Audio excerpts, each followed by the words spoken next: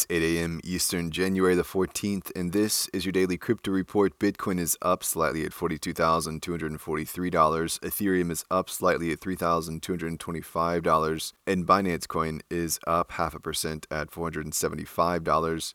Those are your leaders by market cap. Top gainers in the last 24 hours. Secret Network up 20%. Today's episode is brought to you by the digital marketplace Ungrocery.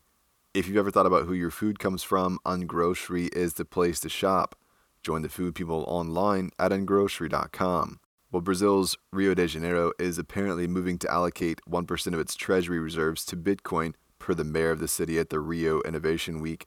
The city will also apparently give discounts on taxes due if they're paid in BTC. Well, Tesla's Elon Musk is taking Dogecoin for merch in the Tesla store.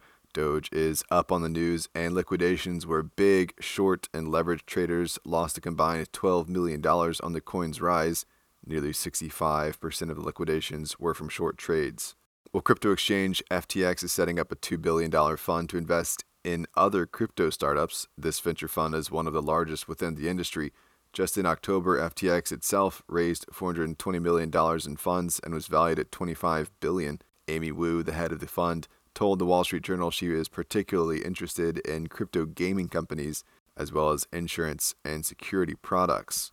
Well, Gap is launching an NFT collection on the Tezos blockchain. The company is collaborating with Brandon Signs, the creator of Frank Ape.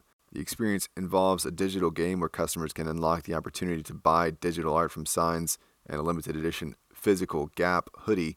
The proof-of-stake Tezos chain has recently seen activity from Ubisoft, Pantone, and Red Bull, partially due to its reputation for energy efficiency.